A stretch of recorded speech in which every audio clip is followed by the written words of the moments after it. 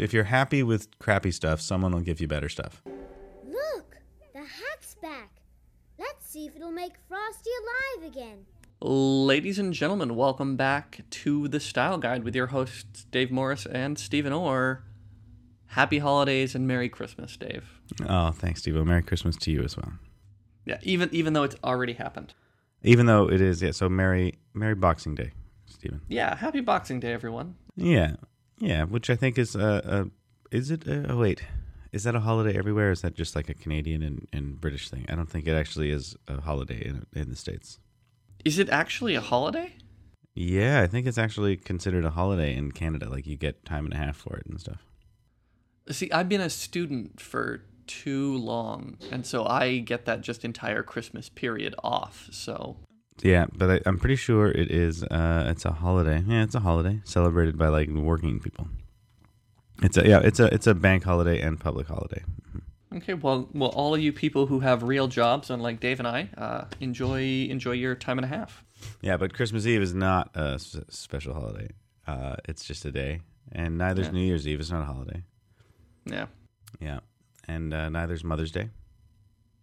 Well, I don't think it should be. That'd be a travesty. Yeah. I think essentially if it falls on a Sunday all the time, it's not considered a holiday. But if it sometimes is on like a Monday, then it's considered a holiday. What are we talking? Mother's Day? I don't know. Okay, so merry happy, Stephen. Ready to talk about some Christmas stories? That's what we're talking about today, Christmas stories, because of course it's Christmas time. Yeah, I'm ready. This is a thing I can do. Yeah. Okay, good. Well, I think it's gonna be a nice little fun, fluffy episode after the holidays. So while people digest their rum and eggnogs, we can entertain them with some discussion about what is and what makes a Christmas story and what makes them good or bad or great and what our favorites are and yada yada yada. And just to be clear, this is not us talking about Shane Black again when we talked about Christmas action movies, right? No, not at all. No, not at all. But I mean, who knows? Maybe we'll mention some. I mean, you just did, but maybe we will. But I think we're talking more like traditional Christmas stories. Okay. That people know and love. Okay, because that's disappointing, because I rewatched The Long Kiss Goodnight, and I really like that movie. I rewatch it every year. So, wait, before we start, though, I just got a personal question for you. Mm-hmm. Do you spell Christmas?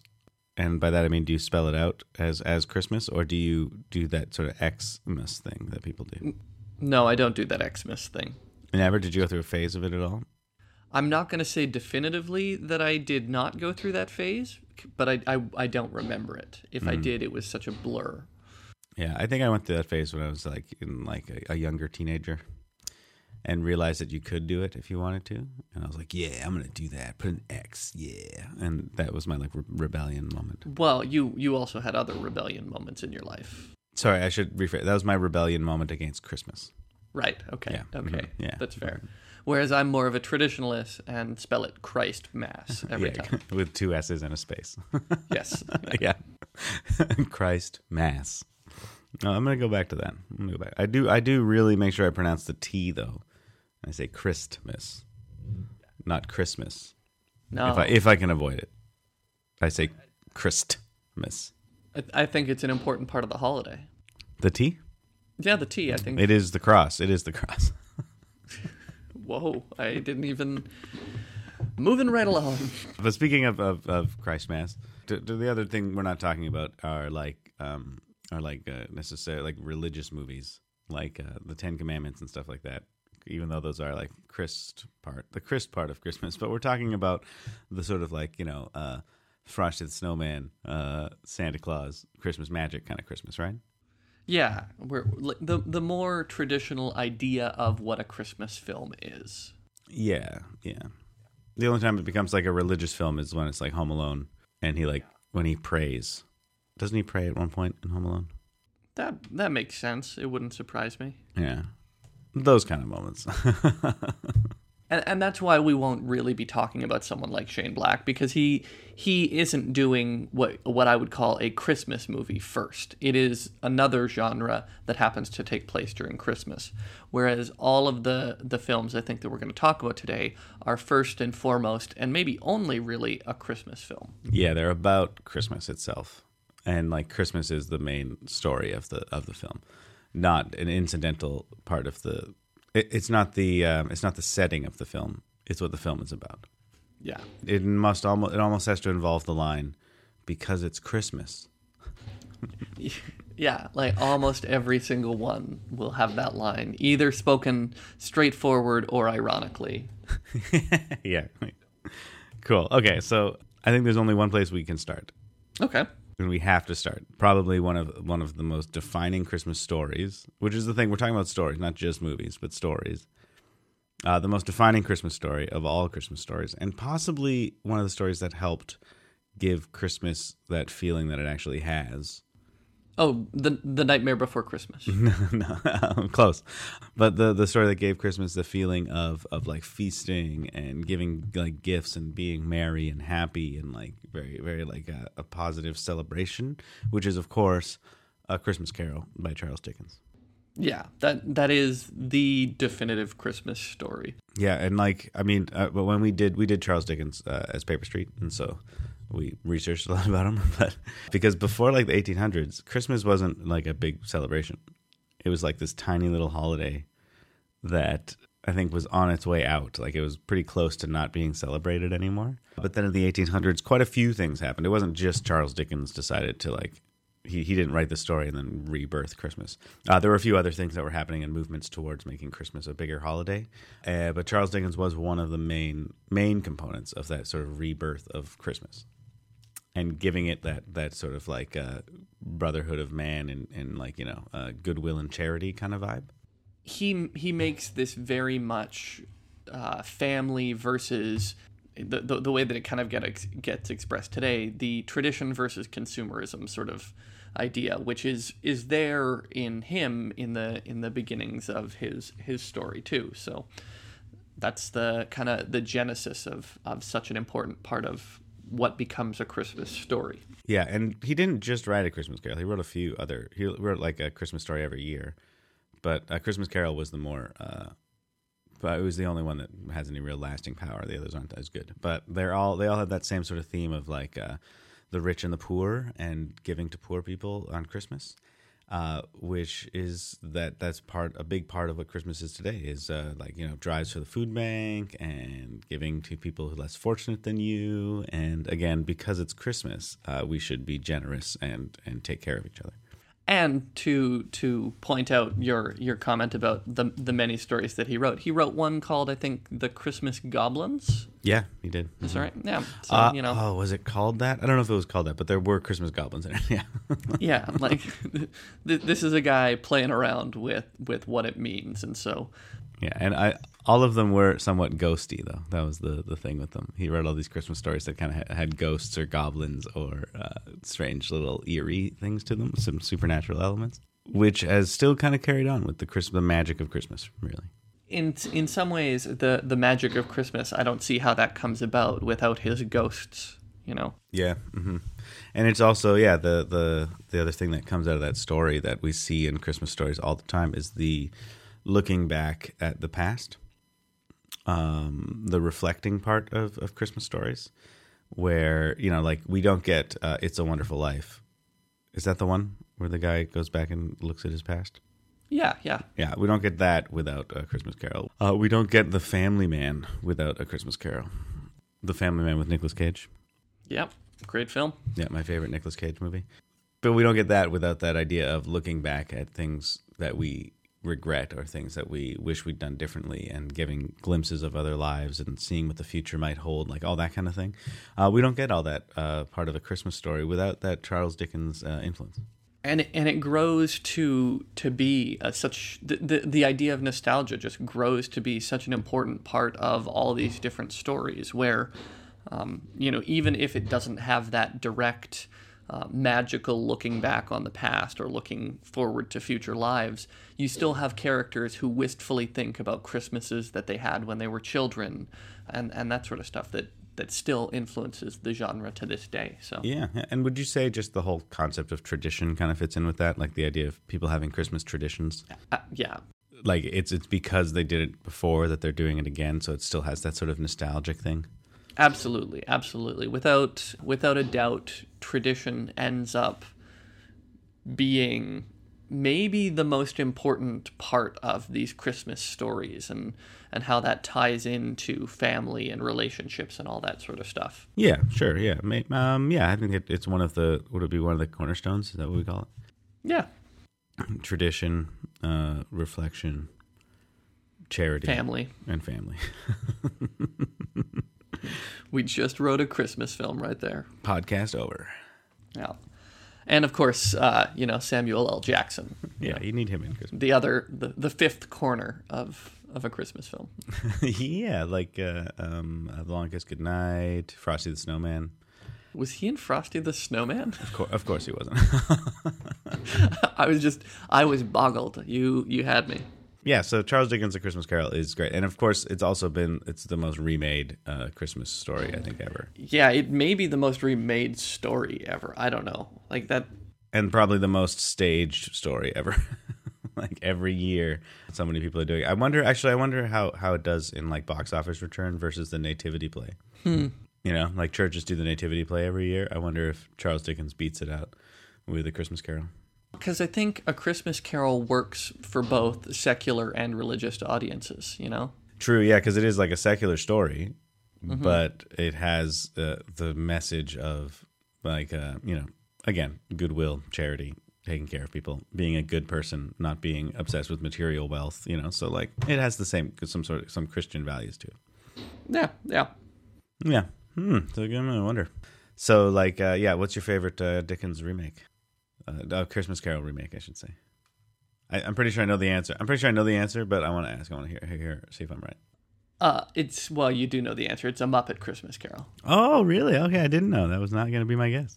No? No, although you're right. That's so fantastic. Yeah. Yeah. Back when Muppet movies were such an important, cool part of my life. That's which isn't the case anymore. And, Michael Caine as Scrooge. I know. Perfect fit. It's this fun little just kind of musical live action Muppet Christmas. It's great. We're Marley and Marley. We're Marley and Marley. Okay, yeah. Was that your introduction to Michael Caine movies? That had to be my introduction to Michael Caine movies. Yeah. That is hilarious to me. When was your introduction to Michael Caine? Oh man, that's a really good question. I don't know, but I see him in a suit. You see him in a suit. Some movie when he was in a suit. Oh yeah, see, I can't even remember anymore because I'm mixing. Now all I think is The Prestige, but that definitely wasn't my introduction. But that's like, I guess, my favorite role of his. So that's what I see in my head. So I don't even know. I think my introduction to him would have been through references to him by other actors, or him on like late night talk show things, and having never seen any of his movies, but just knowing who Michael Caine is, and then starting to see him in movies later. Yeah. Huh. Anyway, that's your favorite remake? Can you guess what mine is? Can you guess my favorite Christmas Carol remake? Your favorite? Oh, Scrooged with Bill Murray. Yeah, of course. Of course, you know it. Scrooged. What a great remake. I say it's one of the few remakes that's better than the original.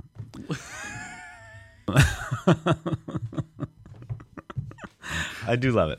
It's a great, like, I thought it was a wonderful way to take that the same ideas from A Christmas Carol, where the rich people back then were money lenders and stuff like that, and turned into what are the rich people today, and it's TV producers, and it was great. It was great, like sort of reflection of it.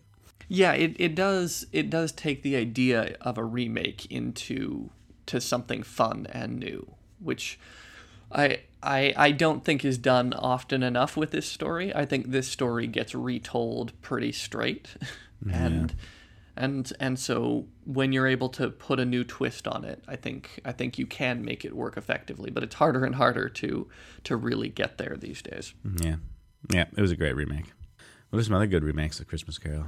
I mean, like there's the Disney one, like with Mickey Mouse and stuff. The Flintstones did one. Did the Flintstones? Yeah, the Flintstones did a remake. Yeah, you're right. Where like Fred Flintstone was going back and stuff. That one was okay. That was okay. Star Trek never did one. Hey, they really should have. like just a playing it straight Christmas Carol. Yeah, but actually, you know what? The Disney one with Mickey Mouse is actually a pretty good one. That's not bad. You know. Mm-hmm. It's got the best version of the giant. I don't remember. Yeah, because he's literally a giant, and he's just got a big beard. You know, right? It's great. Anyway, sorry, we've spent enough time on A Christmas Carol, but it is I think worthy to spend this much time on it because it is like the foremost and founding Christmas story, really. Definitely, except for the Nativity story, but you know what I mean. What we now think of today as Christmas stories, without Dickens, we wouldn't have them. And as a storytelling foundation, it's absolutely necessary. You're right. And I would go as far to say that I think that too much of the genre relies on the foundation of A Christmas Story, A Christmas Carol. What do you mean? What do you mean by that? I think that very, very few Christmas films decide to really take up the idea of a Christmas story in a new and novel direction, instead relying on the same sorts of themes, the same sorts of tropes that we got with A Christmas Carol, and then just put them in a different setting with different characters. Yeah, okay, I see what you mean. Yeah, like no one's taking Christmas stories in a new direction anymore. Yeah, they're a cheap, straightforward movie to do, and no one cares about them as something worthy of artistic merit. Mm-hmm.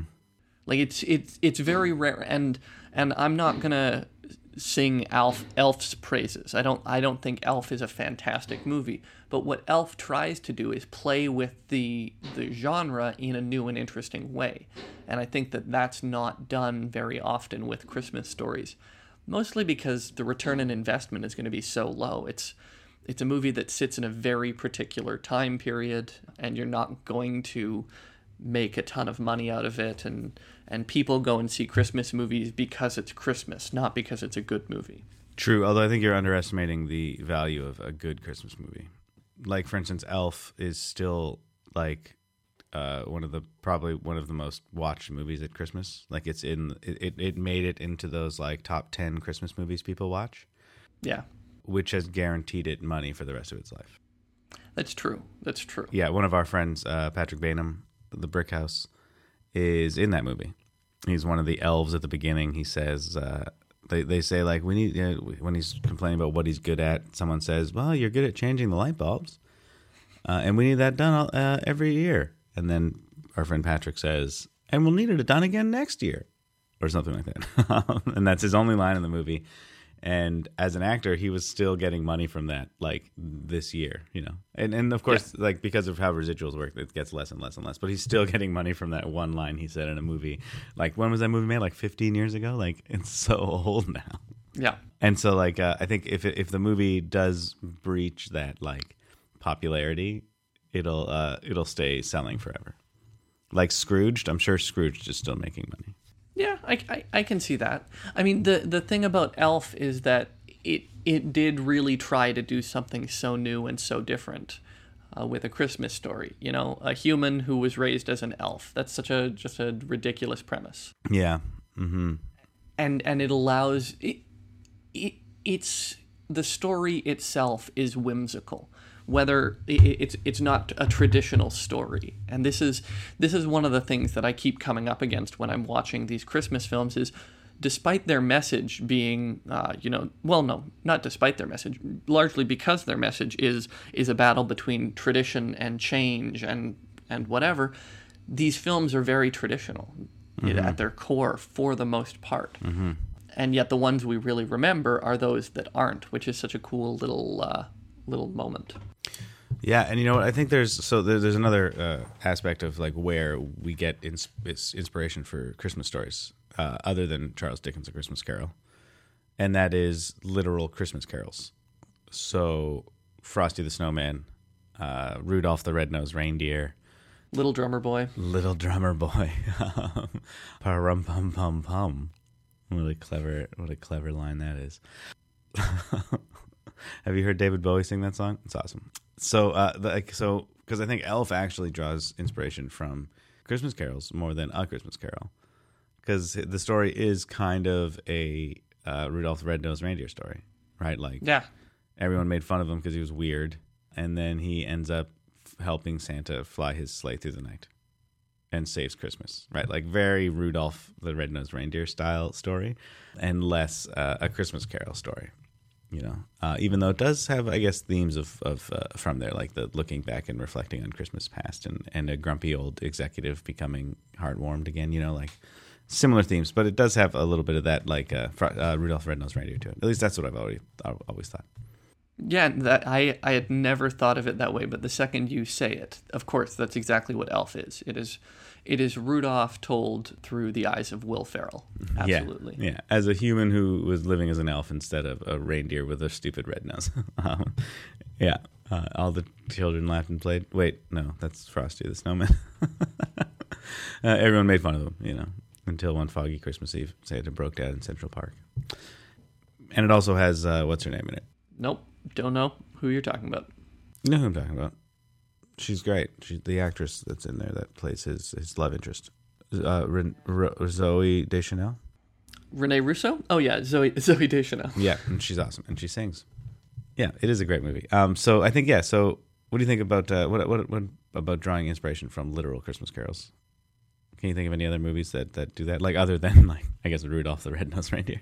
Other the ones that are directly based off them, yeah. Because there is a Little Drummer Boy one. There is a Rudolph and a Frosty. Yeah, I mean, you get those ones like that one with Michael Keaton, Jack Frost. Is that what it's called? Yeah, where he turns into a snowman, which has clear drawing from the Jack Frost thing. But even in that one, it has this idea of family and tradition and stuff like that, you know, and charity, right? Because like it's about his relationship with his kid, right? Yeah. And how the dad's relationship with his kid is not good, but when he becomes a snowman, all of a sudden, like, the kid likes the snowman more or something like that. Which is very similar in some ways to the Santa Claus, right? With Tim Allen. Yeah. Similar sort of story. Yeah. Mm-hmm. Where he's a money grubbing dude, doesn't care about what the meaning of Christmas is, and then ends up becoming Santa Claus and falls in love with Christmas. Yeah. And then does 2 more sequels after that. Which I think there's more riders that he didn't read, that he has to, like, blow magic dust on or something like that to see what the contract is. Moving right along. Yeah. I love that movie was inspired by a pun. Yeah. You know, someone was like, Santa Claus, yeah, with an E, right? There's like a clause in a contract. Wait a minute. What if we made a whole movie about that? And that's where it came from. Which is disappointing, to say the least. You can tell it wasn't like they wrote a movie and then named it after. It went totally the other way. Yeah. I can't think of another movie that kind of does that Rudolph the Red-Nosed Reindeer thing that Elf does. Yeah. Except I'm for sure Rudolph. that they do. I mean, maybe the 12 Dogs of Christmas, but I didn't watch it. I couldn't bring myself to do it. Yeah, I'm not going to ever watch that. There are a lot of bad Christmas movies that get made every year. The Ghost Boyfriends of Christmas Pasts, is that one of them that I saw? I'm sure that is. The 12 Dates of Christmas. Yeah, they're great. I watched How Sarah Got Her Wings, which just popped up on Netflix. Yeah. Because I hate myself, apparently, and it is a bad Christmas film for sure.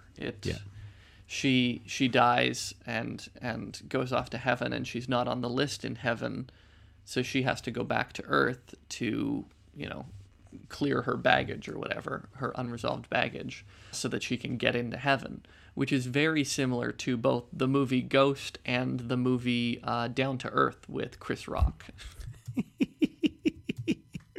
Oh, I like that Chris Rock got mentioned. I was going to bring him up talking about a very Murray Christmas, but I'm glad you brought it up now. Did you watch A Very Merry Christmas? It came out last year. Came out last year during Christmas. I meant to watch it last year, and I didn't get around to it, so I'm excited for it to be on my Christmas watching this year. Oh, okay. Well, then I won't tell you what I was going to tell you. Go ahead and tell me what you're going to tell me. That's fine. You don't need to watch it. It's really not very good. Oh. I know, it's a shame, right? It's a shame. I thought it was going to be great too. I was super excited. I love Bill Murray. I love his comedy. I love his style, and it just didn't work out very well. But Chris Rock does make a feature appearance in it. The premise of the film, spoiler alert, is that he's doing a Christmas special, but then there's a really bad storm, and the Christmas special ends up getting canceled because no one can make it, except for Chris Rock. And then him and Chris Rock end up doing a Christmas special. But then, and they hang out in the bar with the staff, and they sing songs and stuff, and it's kind of weird and awkward. And then Miley Cyrus shows up at the end. Oh, punk rocker Miley Cyrus? Well, that might be reason enough for me to watch it, Dave. And then they sing they do a music video. Well, but that's the thing. Christmas movies are disappointing. Okay, Finish your thought. For me, the metric has to be, can I watch this movie outside of the holiday season? If the answer is no, it's not a good movie. Because it's being held up by the fact that it's Christmas time. Yeah, and even then, barely held up. I will watch a Christmas movie at Christmas just because that's what you do. I won't necessarily enjoy it. I watched quite a few Christmas films for this episode. Yeah. It was a terrible experience. Okay, so by that metric, then Scrooged holds up because I could watch that outside of Christmas and still really enjoy it. Absolutely. Yeah, A Muppet Christmas Carol. That one's harder because it really only holds up because of nostalgia for me. Yeah. And it makes me think of the vastly superior Muppet Treasure Island. Yeah, fair enough. And any of those claymation ones of Rudolph or whatever, those don't really hold up because you don't really want to watch those outside of Christmas time. Yeah, try putting one of those on in July. Yeah. See, I was going to say that Christmas movies aren't bad, and Christmas stories aren't bad necessarily. It's Christmas specials that are bad. Like the Star Wars Christmas special or A Very Merry Christmas. But then I think about it, and some of them are still okay, but again, it does rely a lot on Christmas. And that's not necessarily a bad thing. There are times where I think you can theme a film for a particular release. So things like the Halloween movies or the Saw movies, which are, traditionally seen as more of a Halloween-centric film franchise, both of them. But I think those who appreciate them would say those are watchable outside of Halloween. Yeah, Halloween definitely is, yeah. And so are horror movies, yeah. They can be watched anytime, really. Yeah. But Christmas movies, yeah, they do get kind of anchored to Christmas. And even it's not a Charlie Brown Christmas. It's, what's it called? There is one called the Charlie Brown Christmas. Okay. Yeah. Even Charlie Brown's themed films, they're good to watch outside of it, although not great, right? It's The Great Pumpkin, Charlie Brown. It's really a Halloween film. And these holiday specific films are very rarely made with the kind of effort or the kind of artistic craft that makes you want to watch them outside of the holiday that they're centered around. Mm-hmm. So by that standard again, The Nightmare Before Christmas actually holds up pretty well then. Yeah, I would say that holds up great. Because you can watch it at Halloween or at Christmas. Nice move, Tim Burton. But you can also watch it any other time through the year, and it's still a fun movie and actually a really neat, cool sort of film. So I think it also does break that mold. Yeah, and it's because there's a story there behind the film, and Christmas and Halloween color it in a lot of different ways, but you could tell that story, I guess, in a different way. Yeah, and it actually doesn't take a lot of... the story it's based on most is Rudolph the Red-Nosed Reindeer. But even that's more of just a wink and a nod to Rudolph. It's not the crux of the story. The crux of the story is just any sort of classic musical structure of character that wants something more than what they have, and they go out and get it. and the tribulations that happens for getting it. So it is like a Christmas story that's outside of a Christmas story, but it's still a Christmas story. Yeah, and when you compare that to something like, let's say, Die Hard or Lethal Weapon,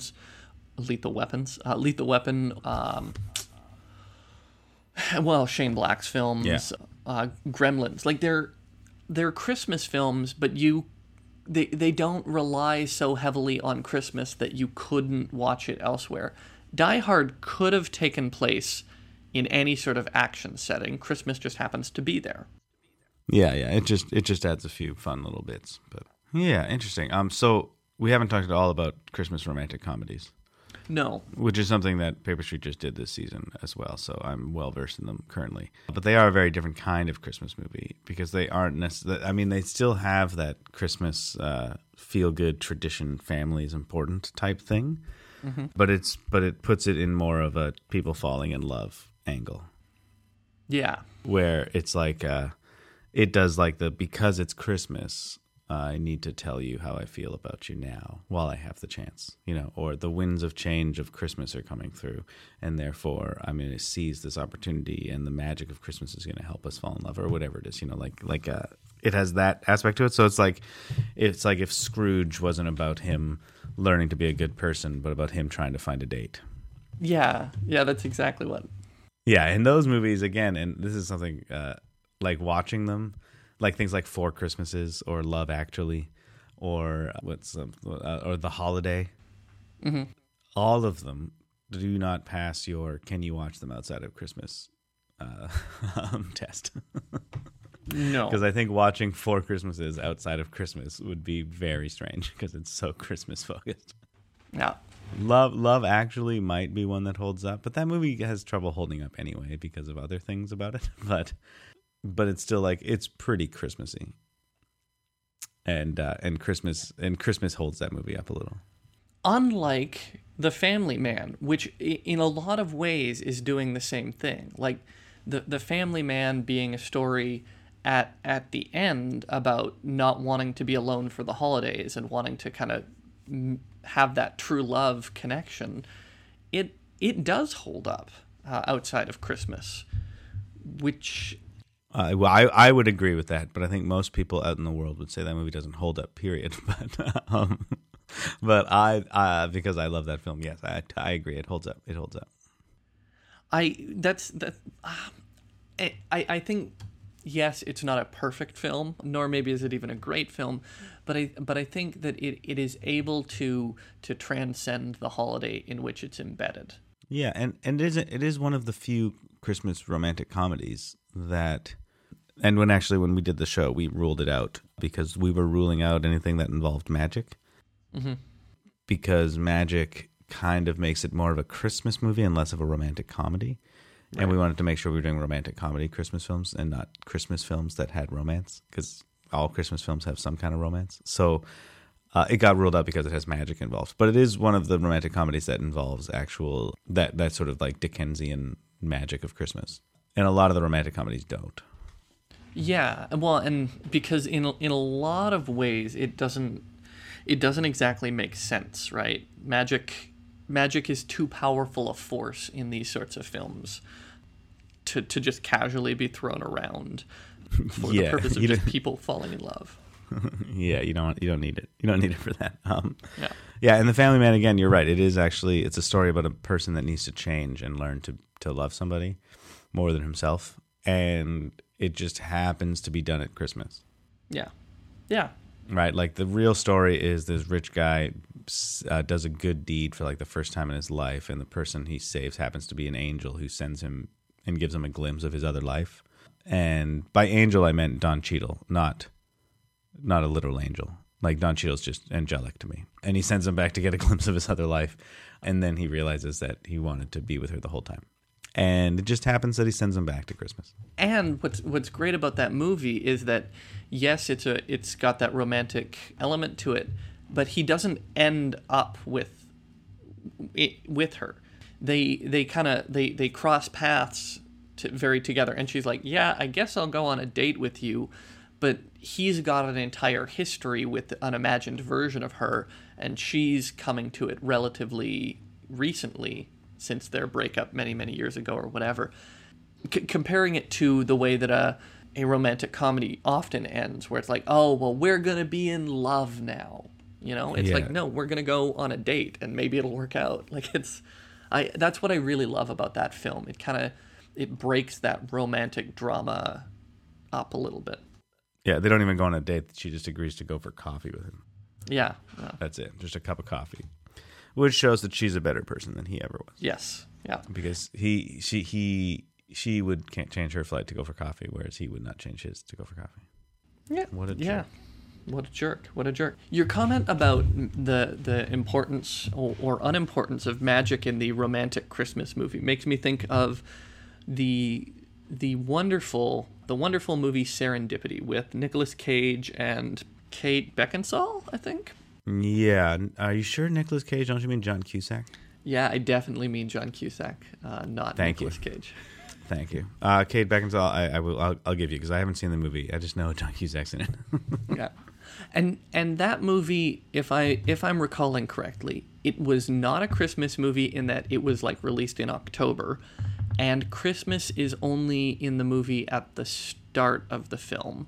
Yeah, it starts during Christmas, and it might end during Christmas, but the middle chunk has nothing to do with Christmas. But in a lot of ways, it feels like a Christmas romantic comedy to me, in that it fits all of the same sorts. It's hitting all those same sorts of beats, and the Christmas spirit does definitely take part in it.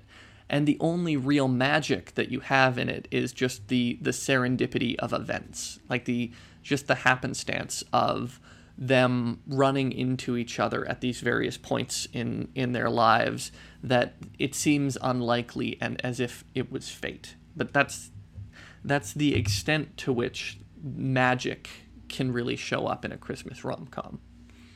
Yeah, when magic starts showing up too much, it becomes a magical Christmas movie. Mm-hmm.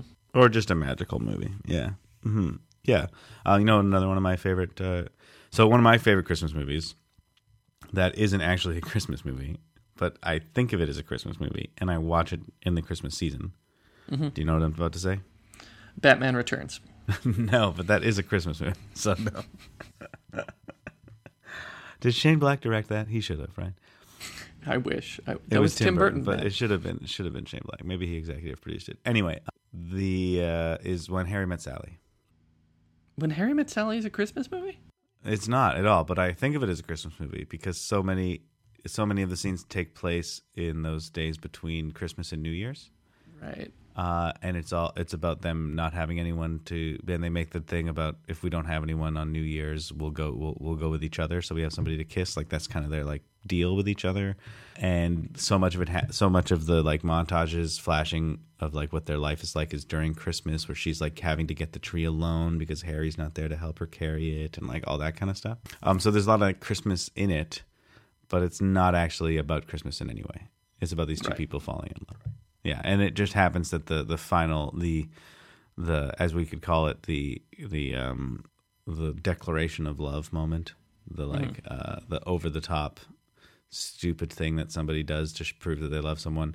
It happens at a New Year's Eve party, and Harry runs to see her and interrupts the whole party and shouts about how he loves the way she has that crinkle in her nose when she's looking at him like he's crazy, you know. And it's at a New Year's party, and Auld Lang Syne is being sung, so it always feels like a holiday film to me. Yeah, even though it's not. I would not say it is, but it feels like one. And so, to me, it's one of my favorite Christmas movies. Well, that's good. That's good. Yeah, just so you know. Just in case you were wondering. What about you? What's your favorite Christmas movie that's not a Christmas movie? Other than The Martian. Other than The Martian, which is really more of a Thanksgiving movie, if you ask me. For me, I guess my favorite... The honest answer is that I'm going to go to Shane Black and say that Shane Black's films in general, when they take place during Christmas, they're not Christmas movies, and they are Christmas movies, and they're great. Yeah, but those are Christmas movies. Yeah. No one can dispute that. No one can dispute it. Do you have a Christmas movie that's not a Christmas movie that you watch? No, for me, my family's tradition is we'll rent a series of movies that we'll watch during the holidays together. And so I think for me, like The Lord of the Rings is my Christmas films in that. Yeah. Yeah, perfect. Yeah, it's not a Christmas movie at all, but it's Christmassy. Yeah, it somehow connects to Christmas for me and my family, and so it's the kind of thing. I think last year we watched the entire Harry Potter film series. Yeah, I was about to say Harry Potter because I think a lot of people watch Harry Potter over Christmas. Yeah. And me, I read Harry Potter over Christmas a lot. Like it was my Christmas reading thing. Yeah. Because Christmas always makes an appearance in the books and the movies, right? Actually, I don't know about the movies, but in the books, there's definitely a lot of every Christmas it tells what everyone gets for Christmas and like what happened. Because they're the only ones in the castle and Christmas, like story can happen. So Christmas always makes a prominent feature in the books. Mm-hmm. And the movie, I think it does as well.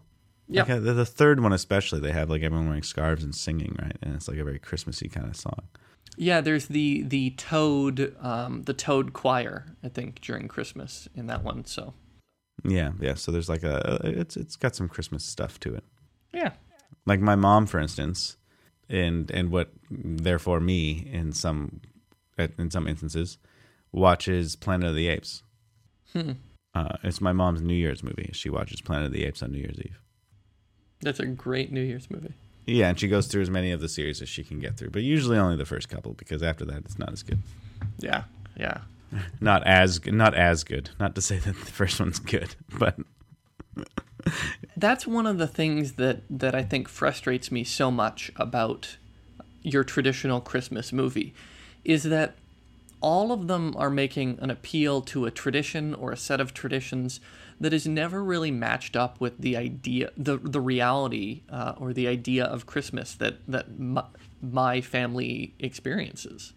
Like yes, there will be a tree and presents and that sort of stuff, but it's things like watching Planet of the Apes or the board games that you play on Christmas Eve, or all those little things that make Christmas that have so little to do with the trappings of Christmas, Yeah. And that and makes so, it, yeah. Mm-hmm. Keep going, sorry. Well, no, it's just like one of the important themes in a lot of these films is that the person has to realize how important Christmas is and how important the tradition of Christmas is, and even if it's characters like Nicolas Cage as a wealthy guy, or Scrooge as a wealthy guy who is too interested in money and that sort of stuff, they get an ideal Christmas anyway. Like they get one that is both the perfect consumer Christmas but also family, and it's just, I don't know, it's never, the emotional payoff always sucks for me.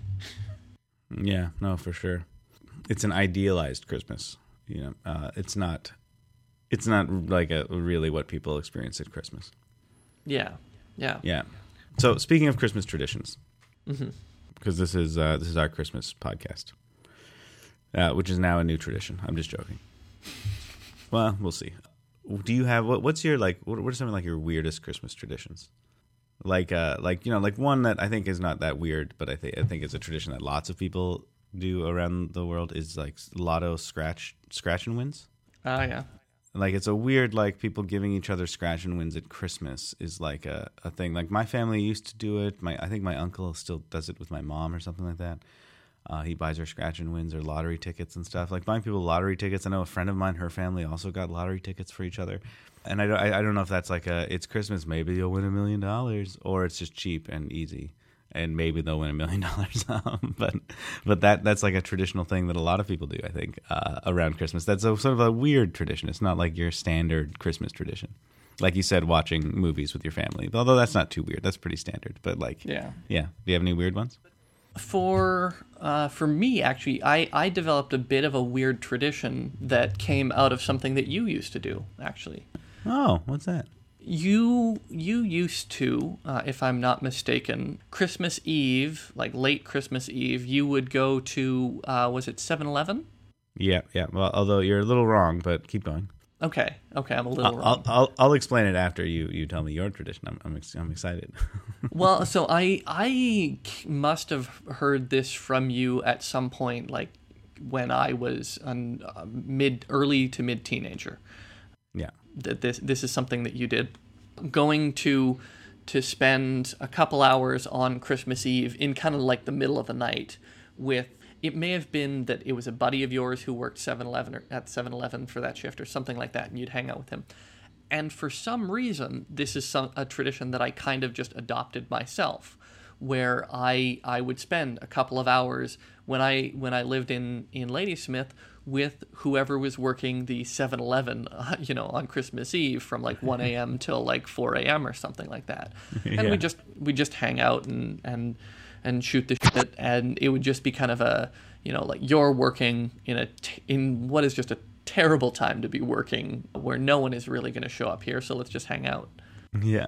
And so that I did for a number of years when I was on the island living there and had a car. Yeah. Well, you're close. That almost is the weirdest tradition that I've ever had. But it was Christmas Day, not Christmas Eve. You're off by a day.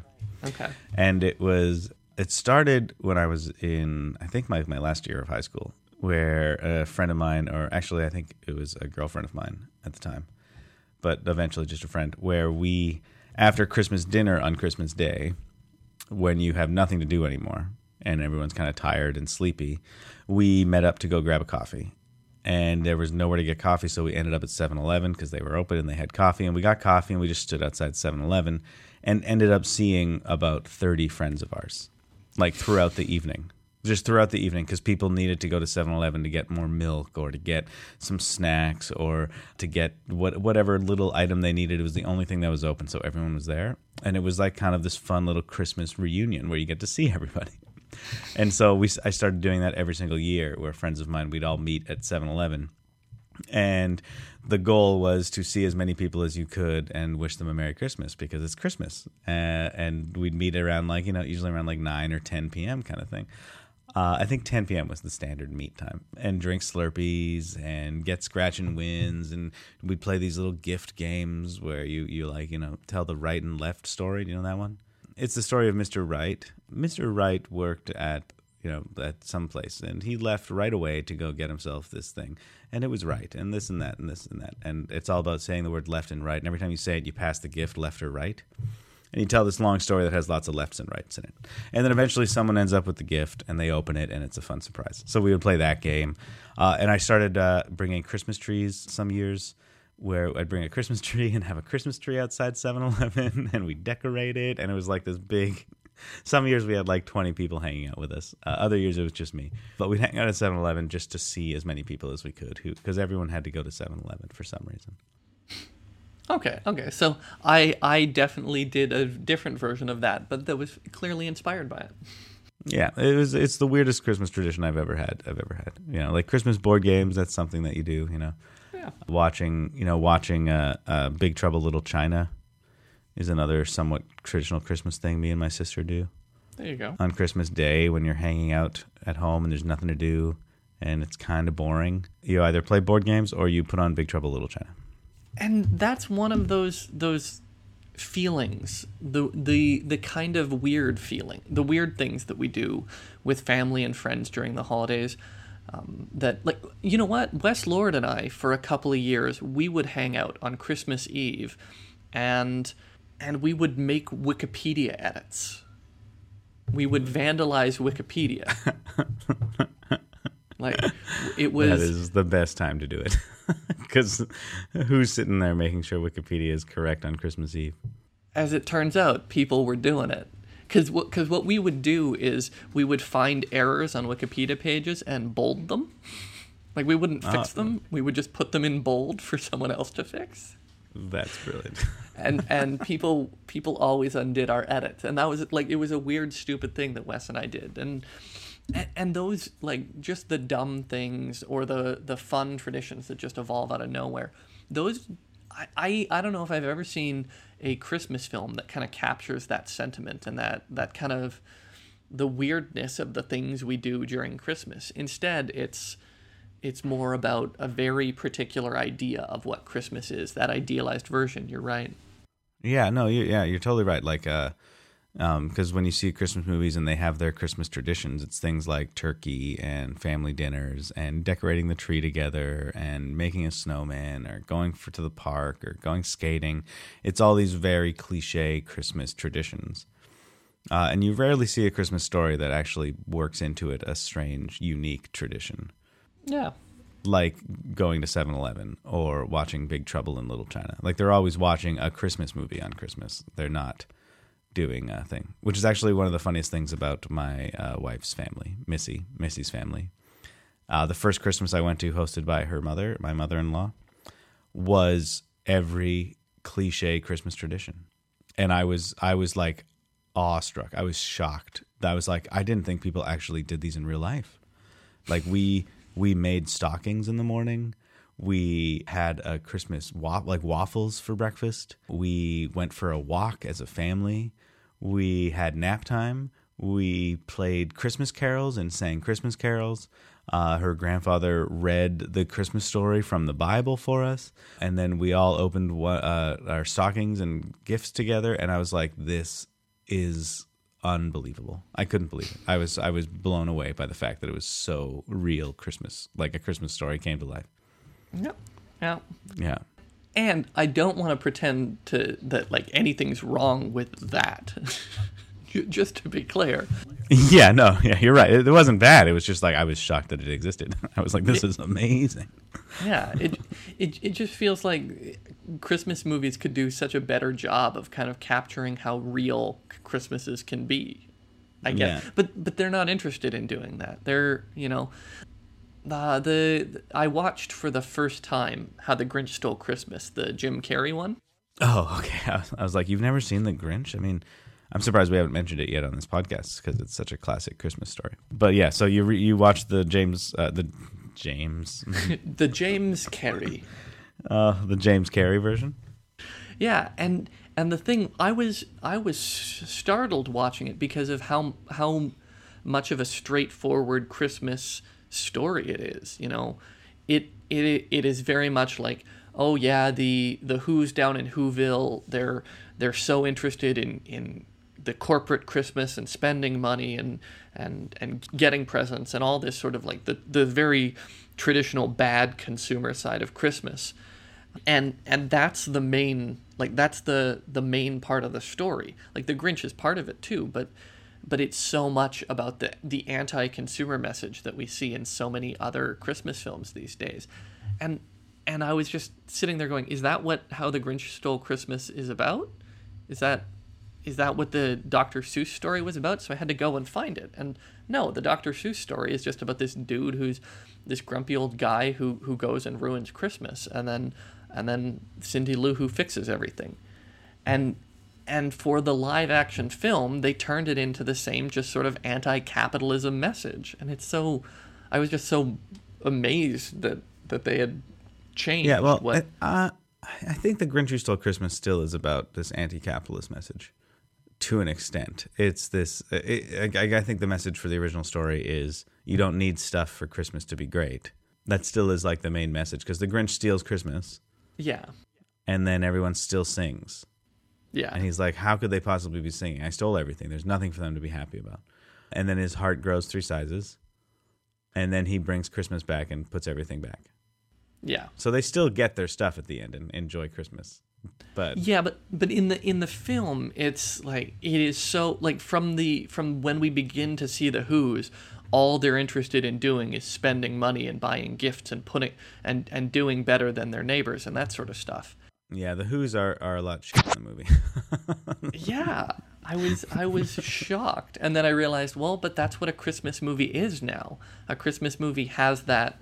Oh, it's all about how important it is that we're all together. The stuff doesn't matter, but you get the stuff at the end no matter what anyway. But the stuff doesn't matter as long as you learn the lesson. Yeah, yeah. Christmas is about becoming a better person, I guess. Being a nicer, happier person. Yeah, be a nicer, happier person so that you can get the Christmas stuff. Yeah, exactly. If you're happy with crappy stuff, someone will give you better stuff. Yeah, that's exactly that's the theme. And that goes all the way back to Dickens. Bob Cratchit, who has the worst life ever. at Christmas is so thankful still to his crappy boss and such a good charitable person. And his wife even toasts to Ebenezer Scrooge, not because she likes Scrooge, but because she loves her husband. And because she supported him in it, but not that she actually likes him. And so Bob Cratchit is the nicest man in the world. Because he's a nice, wonderful man, Scrooge buys him the greatest Christmas dinner ever and gives him a raise. Yeah. Yeah. It's a that's the story. That's Christmas. Oh. It's better to give than receive, because if we all give, then we all receive. That's the message. Yeah. We're coming to the end here, and there's one thing I think I'll save my final thought for, but I do want to ask. So, like, we've talked about our favorite not Christmas movie, but when you think of a Christmas movie that is truly a Christmas movie, what's your favorite one of those that does everything that a Christmas movie does, but is also, good and worth watching? Like something like Elf, where Elf does everything a Christmas movie should do, and it's still worth watching. I mean, it's a good one, because like I know Missy's answer. My wife loves watching White Christmas. Mm-hmm. That's her favorite Christmas movie to watch every year. Not my favorite Christmas movie. I don't have the nostalgia to help hold it up. But my favorite Christmas movie to watch that is hitting all the Christmas bases. If you need a second, I know what mine is, definitively. You go. Mine is A Christmas Story, the 80s film with the Red Ryder BB gun. Yeah, the Red Ryder BB gun and Ralphie. That Christmas film for me both works as a nostalgia film, as a Christmas film, but it also just holds up as a pretty decent film. It hits all those beats, and it's fun and quirky and weird. Like it does everything that I think I would love a Christmas movie to do, and I don't think that there's been a Christmas movie that has done all of that as effectively since that film. For me. Yeah. I think you're totally right. I'm just like, oh man, I don't know if I can even think of a Christmas movie that actually hits all the bases that I really enjoy watching. Because I come to things like Scrooged, which is or Elf, but those are like, the comedy ones that are like remakes of things. But you know what? Okay, I got one. Okay. I remembered. Okay, and there's a lot of nostalgia holding this up. With my family used to watch it all the time, is Miracle on 34th Street. The original, obviously, not the remake. Yes, not the remake, although the remake is fine. Didn't bother me when I watched the remake. I was like, this still works. But the original with Santa Claus, the actual Santa Claus, was in New York City and started working as a pretend Santa Claus. Yeah. And was directing people to other stores to find the gifts that they wanted. And just sort of like this helping out your competitors helps out you kind of thing, and this like let's all be good. And so like all the department stores started telling their Santas to tell people to go to other stores and stuff. That is, I think, my favorite classic Christmas story. That comes down to the end where the little girl gets the house and the family she always wanted because she's being raised by a single mom. Like, it's got some good heart to it. I like it. Yeah. No, it's a solid choice.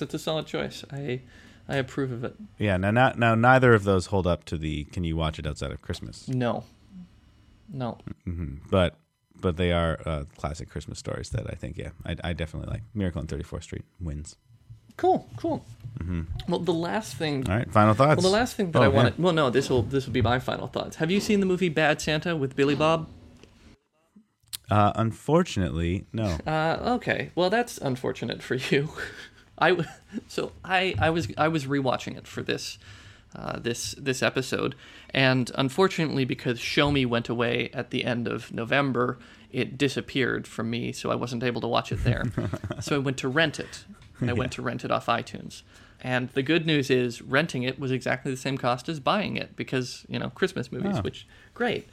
So you own it now. I now own this movie, and it is the first film that I have figured out how that you can hide films in iTunes so they never show up again in your actual list. Wow, I didn't know that. I'll figure out how to do it turns out you can do that because Bad Santa is a garbage film. It is. I thought that I remembered loving it from, when it first came out, but it turns out it's a bad movie as a movie. It's a bad Christmas movie. None of the characters are worth watching, and it's a terrible comedy, and I hate it. And I don't know if I have ever seen a movie that not only hates Christmas movies so much, but hates Christmas as much as this film. Wow. That is one heck of a final thought. Yeah. So don't watch Bad Santa. And this isn't even the sequel that just came out. This is just Bad Santa. Don't watch it. It's terrible. Okay, all right. I won't watch it. I will not watch it. It takes 60 minutes of a 90-minute film before any character does anything that endears you to them at all. So you were just watching these people that you hate for the first hour of the film.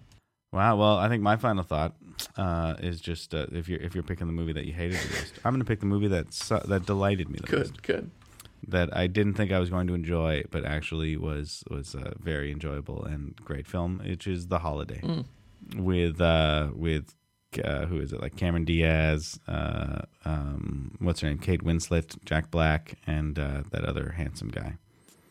Did you just refer to Jack Black as one of the handsome guys? I said, well, I did say the other handsome guy. So yeah, the other handsome guy. What's his name from that movie? You know his name. He's the really handsome one. He's a super handsome guy. Jude Law. Yeah, Jude Law. Yeah, Jude Law. That movie, we watched it when we were researching romantic comedies, and I expected it to be like a cheesy, dumb romantic comedy, and ended up being an absolutely delightful kind of Christmas movie that leaves you feeling really warm at the end. And seeing the imperfections in people coming together at Christmas. It was very, very nice. It was lovely. I highly recommend it. Okay, well, maybe I'll check it out next year, because I'm not watching any more Christmas films this year. I'm done with that nonsense. You're done? You're done? Okay. All right. Yeah. Well, nice talking to you, Steve-O. Nice talking to you, too. And Merry Christmas. Merry Christmas. And I'll see you next year. Yeah, where we will be doing our episode on New Year's films.